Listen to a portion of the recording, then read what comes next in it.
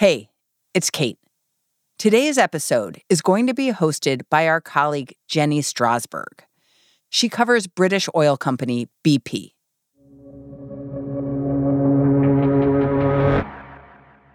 Where's your emergency? Hi, I'm in Oregon off of Coy. Last year, on September 20th, in Oregon, Ohio, outside of Toledo. There's like a gigantic black cloud of smoke. It looks like something huge is on fire. I don't know if A fireball lit up the sky at 6:46 in the evening. One of the town's oil refineries was belching black smoke and flames. A refinery that was co-owned and operated by BP, the British oil giants. 911, where's your emergency? Hello, I'm gonna need someone to go over to BP Refinery. It looked like they had a big explosion over there. People across Oregon peered from their cars and snapped photos from their backyards. Emergency, hurry up! It's a very emergency. Someone need to go over there now, ASAP. Meanwhile, inside the refinery, chaos. Crude 1, the heart of the complex, was in trouble. We need EMS right now. Yeah, what's going on, Mike? What happened? Our refinery's on fire. Okay, do you need the fire department too? Yes, I was only asked to get EMS, but yes. Workers across the whole complex raced to get control of everything going wrong. Thomas Newman was one of those workers. Hi, this is Thomas Newman, and this is my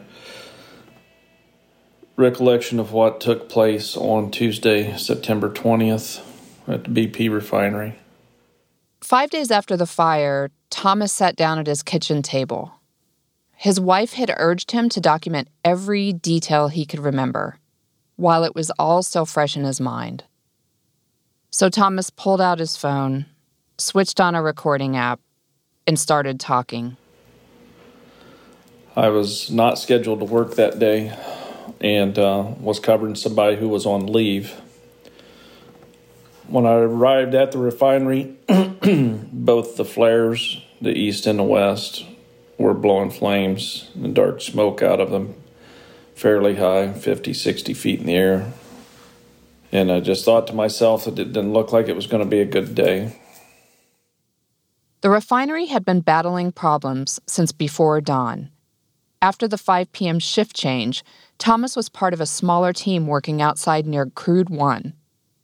That team included a foreman and 2 brothers, Max and Ben Morrissey. Ben was a new hire trainee. He stuck around after his shift ended to help his older brother, Max. Their radios were crackling with orders. Evacuate all non-essential personnel. But for those still there, it was already too late. And I was looking to my left toward the crude furnaces and the fuel gas mix drum when I saw the explosion. The blast knocked me sideways. I immediately grabbed the mic on my radio and called out that there was an explosion in Crude 1. We had a fire in Crude 1. I saw a person come walking out of the fire totally engulfed from head to toe. Every inch of their body was on fire. And I called over the radio that we had a man down, that we had a man on fire. And I was spraying them with the hose and put the fire out on them. And I was screaming over the radio that we needed an ambulance. And I realized it was Max Morrissey. And he was just screaming in pain, and he was burnt so bad. The hair was burnt off of his head. And I was yelling at Max. I was letting Max know that I'm there. I'm going to get him out of there. He was like, Tom, get me out of here. Tom, where's my brother? Where's my brother? Find my brother, Ben.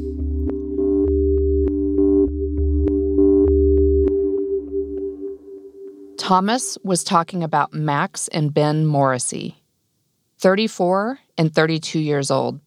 2 brothers with young kids, locals who were high school wrestlers together, who shared dreams of building lake houses, backyard cookouts, family fishing trips.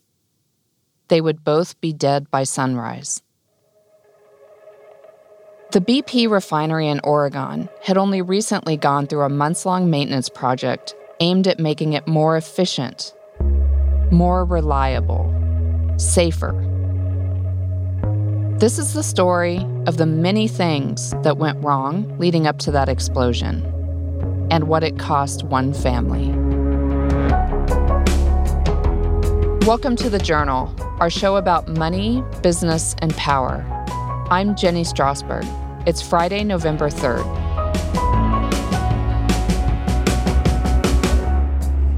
Coming up on the show, 2 brothers and tragedy in a refinery town.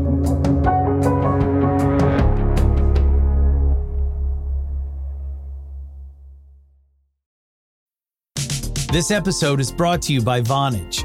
With Vonage Video API, your developers can easily create custom video experiences tailored to your business. Enhance every conversation with live video, whether it's delivering faster tech support, improving customer service, or enabling interactive meetings and events. Unlock the true video potential of your business. Discover how at Vonage.com.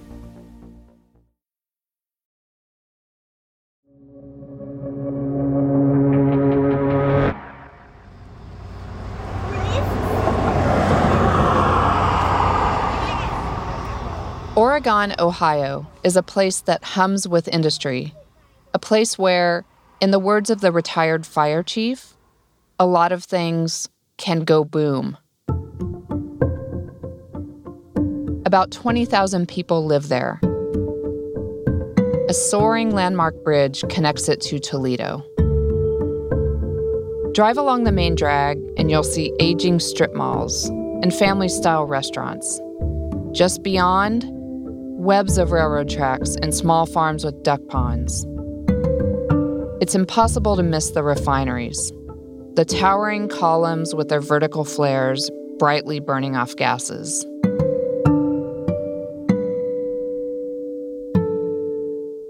Ben and Max Morrissey were born and raised in Oregon. They lived near their parents and sisters. Now, their wives live just blocks apart.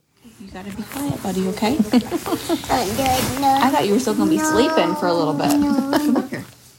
The day I go visit Ben's wife, Katie, and May, their son, Wesley, just 2 at the time, is twisting around on the couch, close to his mom. Toys all over the floor. Cartoons on the television. Mommy. Yes, I love you. There's a baby girl asleep in Katie's arms. She's 4 days old. Her name is Benna, after her dad. All right, little girl. Oh. She's the best. She is. She's pretty awesome. Ben was the younger of the 2. People who knew him tell me he came across as shy, at least until you got to know him. He had a wrestler's build and a wide, toothy smile. In everyday videos of his life, there's Ben peeling shrimp for their baby. You got expensive taste. Ben telling Katie how he feels. I love you. Oh, I love you too. They met at Max's wedding. Katie told me about the ways he acted around her, the ways he made her laugh. That's just how he was. He was like kind of awkward, but it was like a good awkward. Like weird, like but good weird. Mm-hmm. And like shy awkward or kind of just like he kind of dorky awkward? Both. Okay. Yeah, he could be shy and dorky for sure.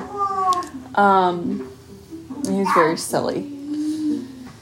And yeah, so we went out and he was there and we danced all night long. And I remember asking him why he wasn't drinking. And he told me that he was sober. And I said, oh, okay. Ben was open about his sobriety. Years before he met Katie, he had taken pills as a high school wrestler. He became addicted to painkillers, his parents said, and then heroin. It was a very short, horrible period in his life. Yeah. It didn't last long, but it got really, really, really bad. What was like rock bottom? When he was basically homeless. Ben's parents tried to coax him into rehab, but he didn't seem ready. They told me things got so bad that Ben overdosed, twice. He eventually found help in an inpatient center in New York's Hudson Valley. He emerged months later, clean. When we met, he was 4 years sober. So his, that's a big deal, and it's still 4 years. That's really early on in a sobriety. Yeah. What captured you about him? Like, what really hooked you? There was just something about how he would... His presence was so calming. And he would just make you feel good just to be around.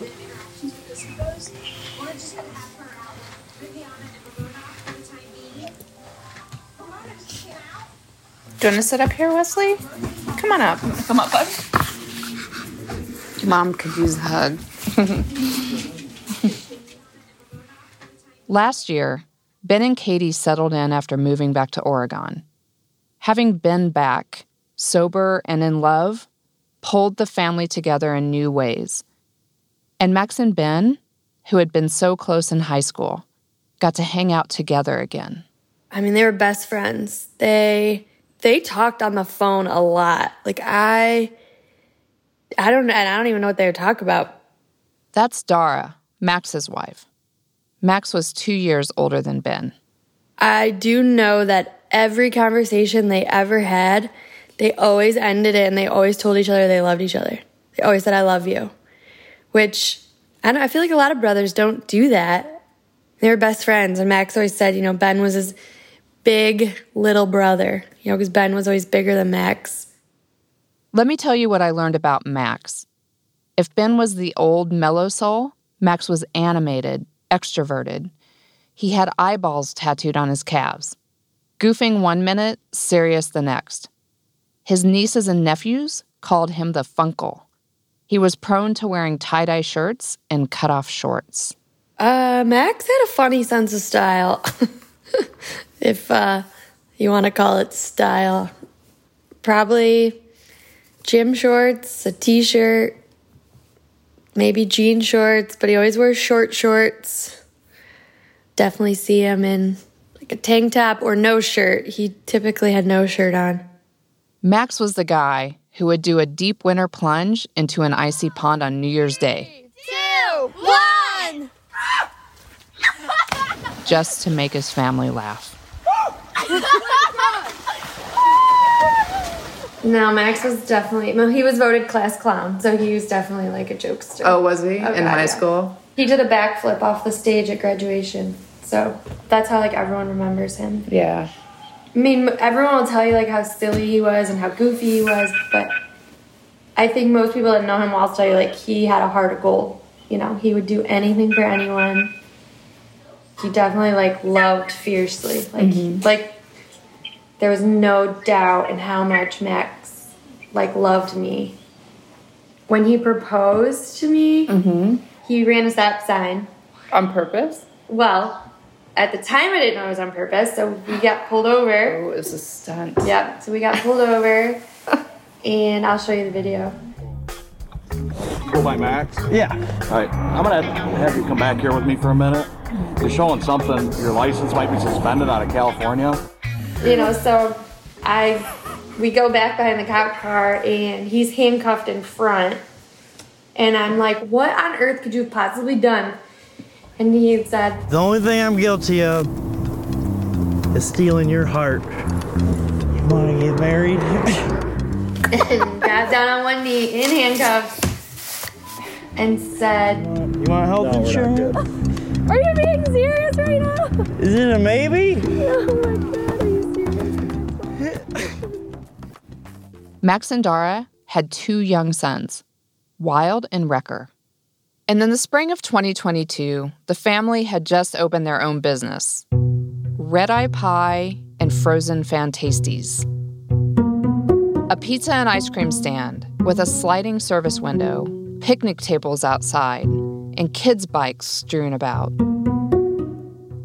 It was Max's idea. They served up an array of creative, some might say bizarre, pizzas, with toppings like pierogies and spaghetti and meatballs. And were you on board with this whole restaurant scheme? Did I want to own a pizza and ice cream shop? No.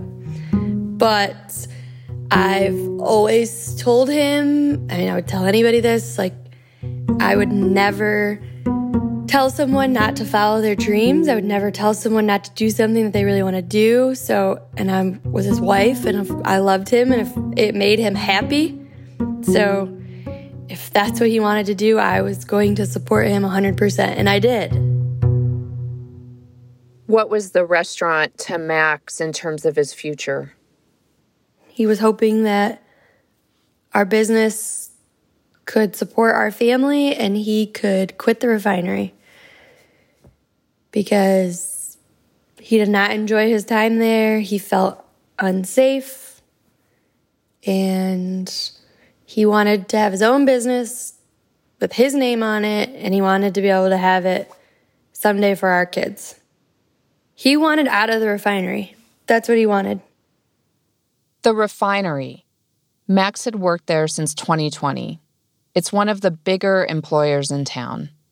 Workers without a college degree or much experience can pull in $140,000 a year, including overtime and bonuses. Max's job involved monitoring heavy machinery and pressure valves. It's a role the refinery calls outside operator. I spoke to Max's parents, Patty and Bob, and his sister Carolyn, as well as several of his friends and coworkers.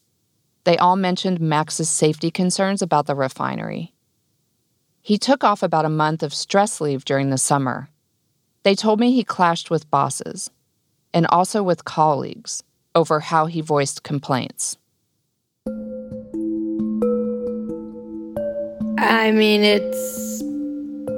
It was obvious he hated working at the refinery. He made it very known that he did not want to work there forever, and he was going to do anything he could to make a living for his family, but hopefully not there. Why did he hate it? He didn't feel safe. He used to tell me all the time that I had no idea how dangerous his job was. Did he share his concerns, and did he feel that was taken seriously? As far as he told me, he complained a lot at work about safety. He went to, management or his bosses, and I don't know if they were taken seriously. I don't know. I really don't know.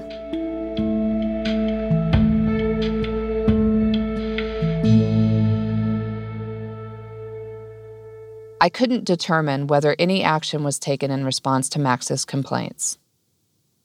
In a statement, a company spokesperson said, quote, "Wherever we work, safety is BP's priority.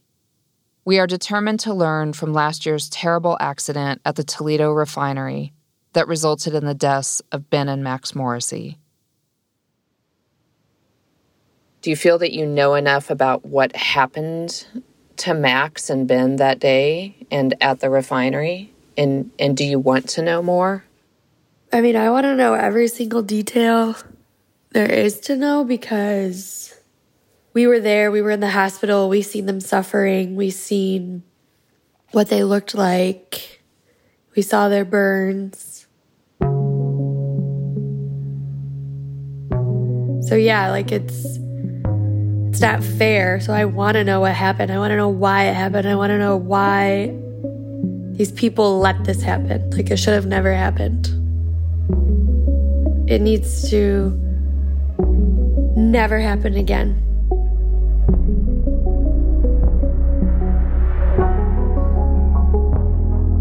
So what exactly went wrong?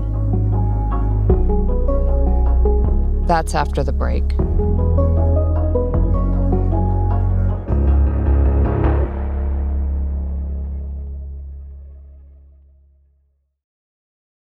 This episode is brought to you by AARP. They have reskilling courses and career tools to help your income live as long as you do. The younger you are, the more you need AARP. Learn more at aarp.org/skills. This episode is brought to you by Workday. Get the whole band together with Workday and pair finance and HR on one platform for an epic performance. With Workday AI at the core, you'll make confident decisions faster than ever, and you'll drive flawless business and finance operations with an agile platform that constantly evolves to future-proof your organization. Be a finance and HR rockstar with Workday. Visit Workday.com to learn more.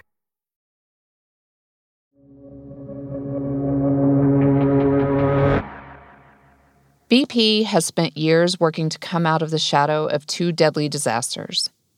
A 2005 explosion that ripped through the BP refinery in Texas City, Texas. The blast hit without warning, sending plumes of black smoke and flames high above the BP Amoco refinery about 30 miles southeast of Houston. 15 workers died.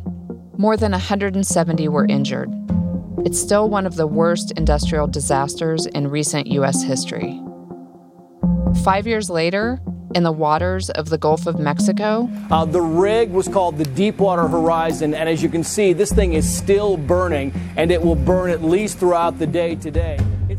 The Deepwater Horizon offshore drilling rig, which was operated by BP, exploded, killing 11 crew members. Which brings us to the explosion last year. To get a clearer picture of what happened at the refinery in Oregon, Ohio, I talked with dozens of people who had worked at the refinery or know how it operates. I sifted through hundreds of pages of documents, internal BP emails, records about refinery staffing, finances, maintenance, accident investigations. Let's start with what is not disputed. The blast centers on a substance called naphtha. Naphtha is a liquid. It's produced through the distillation of crude oil. It is highly flammable. And on the evening of the blast, it was accumulating in a place, a vapor drum, where it wasn't supposed to be. By the time of the explosion, the refinery had experienced a day of cascading problems. But it was naphtha that formed the vapor cloud that caught on fire, killing Ben and Max. Now, let's go to BP's own non-public report. BP doesn't name Ben and Max, but it calls them outside operators. BP's findings say early that evening, the control room directed workers to drain the drum that was filling up with naphtha. The report says that the workers did not know that the liquid was naphtha. After attempts to route the liquid to different places, the drum was still filling up too quickly, so the workers drained it directly to the ground. And according to the report, draining that liquid to the ground was against refinery rules. The BP report says the incident was, quote-unquote, caused by those outside operators draining liquid straight to the ground. Those operators were Ben and Max, although again not named. But that isn't the whole picture. Federal regulators have questioned whether workers ever should have been put in that position of draining that big vapor drum in the first place. They faulted BP for shortcomings in training and refinery procedures. Shortcomings that they say exposed workers to risks of fire and explosions. There are 4 other things I want to tell you about from my reporting, things that may have contributed to the explosion that night. The first thing to know is that the refinery is more than 100 years old. It's not uncommon for American refineries to date back to the Prohibition era, or even earlier. A number of other refineries across the country are more than 100 years old. I believe That's Donald Holmstrom, a former director of the U.S. Chemical Safety and Hazard Investigation Board. He led the agency's high-profile investigations into both the Deepwater Horizon and Texas City disasters. Again, those both involved BP. Donald says older refineries, especially those with a patchwork of older and newer equipment, increase risks. It presents a number of challenges. The metallurgy in the piping and equipment may not meet current standards or recommendations, cracking, corrosion, erosion, etc. And the older equipment gets, the more difficult it is to be sure that you're finding all the different potential places where problems can occur. Many of the original bones of these plants are antiquated. They've been expanded and modernized over the decades. This leads me to the second thing you need to know. About 2 months before the explosion, the refinery had emerged from a costly and complicated maintenance tune-up called a turnaround. Turnarounds are scheduled events where the plant or portions of the plant are shut down for a set period of time. One of the most important things for a turnaround is to avoid what's called breakdown maintenance. A good analogy would be if you were making, let's say, a long-distance trip in your car. Let's say you were going down to South America, or you had a prolonged period where you were driving and you had to ensure that your car didn't have any mechanical breakdowns. You would want to inspect various parts of your car that may break down on that trip. You'd want to make sure that anything that was getting towards the end of its life was replaced.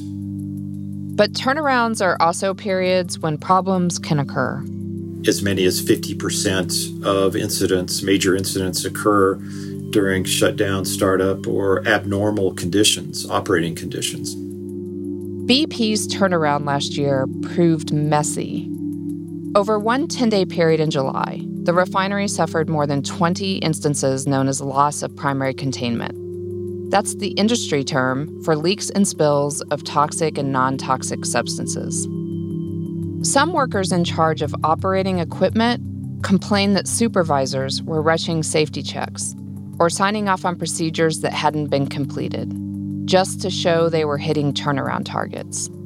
This is according to private communications and people involved in discussions about the work. Taking the refinery offline was expensive. According to BP documents, the refinery lost more than $400 million through the first 7 months of the year, more than it had forecast. The company's new interim CEO told me this week that safety is the company's first priority, and BP is, quote, learning from the terrible accident in Toledo. He also noted that the process of streamlining refinery turnarounds is improving quarter to quarter. Most of the turnaround work wrapped up by the end of July. As the refinery ramped back up, problems continued. Workers struggled to regulate pressures and curb a buildup of liquids. And that leads to the third thing you need to know. Process Safety Valve, or PSV 1457. PSV 1457 was an early thing that went wrong that day. The valve's job is to release pressure, to prevent damage to other equipment, and keep people safe. But on the day of the accident, PSV 1457 wasn't able to handle the pressure. That morning, it was shaking violently, and those vibrations broke other stuff, including a nearby weld. When the weld broke, a gusher of naphtha spilled out. That was a different naphtha spill hours before the explosion. Workers suffered chemical burns. The spill and malfunctions led to decisions to shut down big pieces of machinery, but they did not shut down Crude 1. This all caused changes to how naphtha was flowing. Eventually, it found its way to the wrong place, that vapor drum I mentioned earlier. It needed to be drained. According to BP's own internal assessment, the valve, PSV 1457, was at the root of the problems that morning. Refinery records show that the valve was, in fact, worked on during the turnaround, but the company later determined that it wasn't configured correctly. Wrong design, wrong pressure rating. The fourth thing to know about the refinery that day was the level of confusion. Radios were malfunctioning. Workers say it was unclear at times who was in charge. Different supervisors gave overlapping and conflicting instructions, partly because they had incomplete knowledge of everything going wrong. In the hours leading up to the explosion, a control room operator had made 3 requests to more senior employees to shut down heat sources feeding the central crude unit. That didn't happen. Without permission, he eventually moved to shut down key furnaces. But the situation was too far gone. BP's findings don't mention the repeated requests to shut down Crude 1. Outside, black smoke was billowing from the furnace stack. Workers I spoke with said the protective gear and breathing apparatuses that Ben and Max were wearing would have made it hard to smell or touch anything. Ben and Max also might not have been aware a vapor cloud was forming around them. When you're close to a vapor cloud, it can be hard to see. But other workers, farther away, saw it. 3 federal agencies have issued final or preliminary findings about the explosion. One of the agencies is OSHA, the Occupational Safety and Health Administration. OSHA identified 10 violations it called serious, including the failure to train workers about the presence of naphtha and how to respond to other hazardous refinery conditions. BP says it's cooperating with accident investigations. The company has contested OSHA's findings.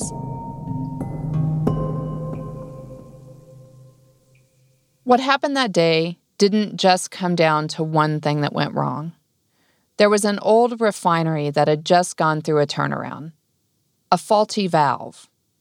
An almost invisible, highly flammable substance pooling on the ground. Chaotic communication. Decisions to keep operating. All of these factors led to that moment when Thomas Newman encountered Max Morrissey stumbling out of the fire. After Thomas extinguished the flames engulfing Max, he tried to get Max to a safer area. Max seemed in shock, but he was also very much alert, talking. Thomas recounted the rest in his audio diary of that day. I looked up at the crude tower and I saw the crude tower starting to burn underneath the insulation. I was afraid it was going to rupture or explode, which I knew would kill us. So I took off, dragging Max out of there as hard as I could. And Max said, "Tom, I can walk. Tom, I can walk." And Max was a tough guy. I thought, man, Max is going to make it. He's going to make it through this. It's going to be tough, but he's going to make it. I started walking Max to a safe location where an ambulance could pick him up. While we were walking there, Max was screaming to me, "Tom, call my wife. Tom, you got to call my wife. Before I black out, before I'm unconscious, you got to call my wife." So I pulled out my phone, and Max told me his wife's phone number, cell phone number, and I called it. And my phone started ringing, and I have an Apple Watch, so I could see it on my watch, but it was a number I didn't recognize, so I just ignored it and finished what I was doing with the boys. And his wife's phone number went to the voicemail. I hung up. Max said, call her again till she answers. Keep calling her." And I called her again, and the second time I called her, the same number immediately called me back, and I thought that was kind of weird. So I just picked up my phone and answered it, and all I heard was someone screaming. So I said hello, and I hear a very panicked man's voice, and it was, "Hi, Dara, this is Tom. I work with Max."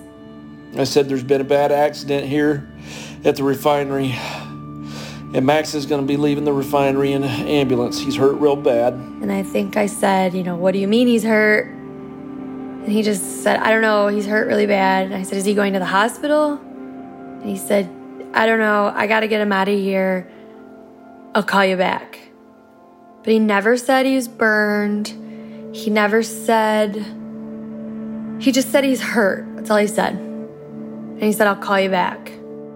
I hung up the phone, and Max was just screaming in the background still, and just screaming. He was yelling, "Tom, go find my brother. Go find my brother. Make sure he's all right." And my initial instinct was, I'm going to call Ben because he can help me maybe figure out who else can I call to figure out what really happened. I didn't know. So I immediately called Ben. He didn't answer. And then Carolyn sent a picture from her backyard of the refinery, or a video, of all the smoke and the fire, and said, "Should we be concerned?" And I just remember, at that moment, my heart just sank, holy shit, what is going on? And I got him to 30th Avenue, and there was a bucket sitting there. And I'm like, "Max, sit down on this bucket." I said, "There's going to be an ambulance here soon to get you out of here." And he says he just kept screaming at the top of his lungs, "Tom, get me out of here." He said, "I'm done with this place. Just get me out of here. I can't take this anymore." And he was just screaming at the top of his lungs in pain. Screaming with all he had in him. And his eyes were just open wide, but it didn't look like he could see where he was going. And he was just so burnt. And he said to me, "Tom, take pictures of me, Tom. Tom, take pictures. Damn it, you take pictures of me. You take pictures of me for my wife." So I took some pictures of Max, like he asked. And he said, "Tom, where's that rescue squad? Call him again." And I kept calling over the radio and calling over the radio. "Man, we need this rescue squad now."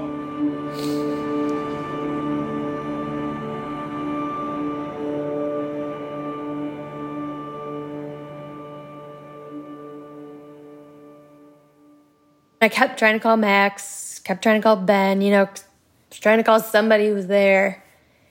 And obviously no one was answering. So we were almost to the hospital, and Patty's phone rang, and she answered it through her car, so it was speakerphone. And they said, "This is Patty Morrissey. This is St. Vincent Hospital. We're calling to tell you we have your son." And we both kind of paused, and they said, "Ben Morrissey." And she pulled off the side of the road, in disbelief. She said, "Well, is my other son there, Max?" And they said, "Hold on, let me check." They put her on hold, and they came right back and said, "Yes, he's here too." And they're both burned very badly. Got to the hospital and then went in, and, at that point they told us they were both still conscious, talking, communicating, but they were going to have to intubate them. You didn't know how bad it was? No. Oh my God. I'd never crossed my mind that he was going to die. Either one of them. Never. I don't know anything about burns. I don't know. I do now. We could only see their faces because they had them covered up. So when we finally got to see them, Ben's face was perfect. He didn't have any burns, on his face, where Max was burned head to toe. And no, it was Max and Ben. They weren't going to die. They can't. They have kids. They have wives. They're young. No. They went to work and come home. So no, never crossed my mind. The fact that Max and Ben had been lucid gave everyone hope, but the burns were too much. Both of the brothers faded overnight, dying minutes apart. After doctors informed Dara and Katie their husbands wouldn't make it, Katie let everyone know she was pregnant. She and Ben had only recently found out. Tom told us about helping Max after the explosion and the fire, and Max asked Thomas for 3 things: to call you, to find Ben, and to take photos of him, of Max. Why do you think he wanted Tom to take photos of him? So I could have them, so we could say, look what you did to him.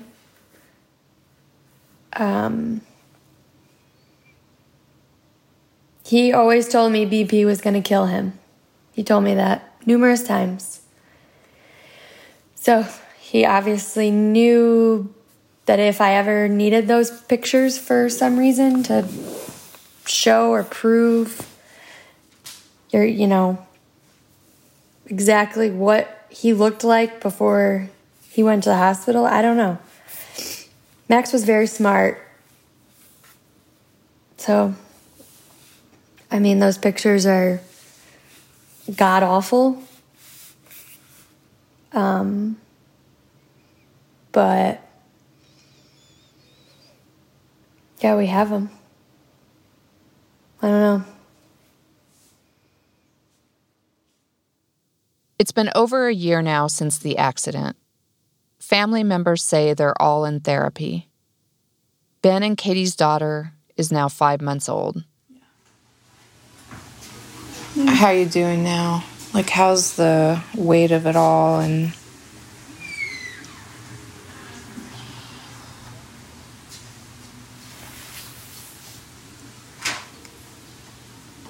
it's a lot. And it hasn't gotten much easier. I've just learned to kind of deal with it a little bit better. But I'm not okay. It's been really hard because he was my best friend. We did everything together. And I definitely feel like a part of me has gone with him.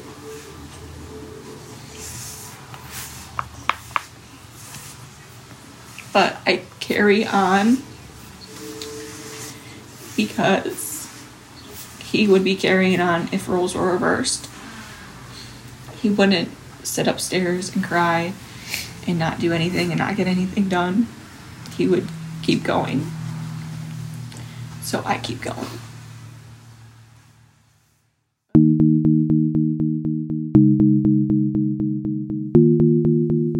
Thomas Newman, the BP worker who found Max, he hasn't worked since that day. After making sure Max got out, Thomas went back to fighting the fire. Then he spent months fighting BP to get workers' compensation and help for post-traumatic stress disorder. He ultimately won on both fronts. BP no longer owns or operates the refinery. Just after the turnaround was finished, but before the explosion, the company announced it was selling its stake. That deal went through earlier this year. A couple of months ago, Max's and Dara's pizza shop celebrated Max's birthday.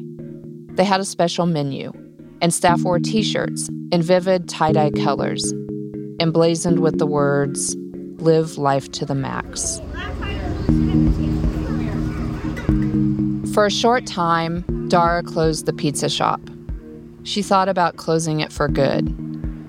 This had never been her dream, running a pizza shop and ice cream stand in Oregon, Ohio. But she reopened it, a brick-and-mortar memory of Max. Proof that Max did get to do what he loved. 369.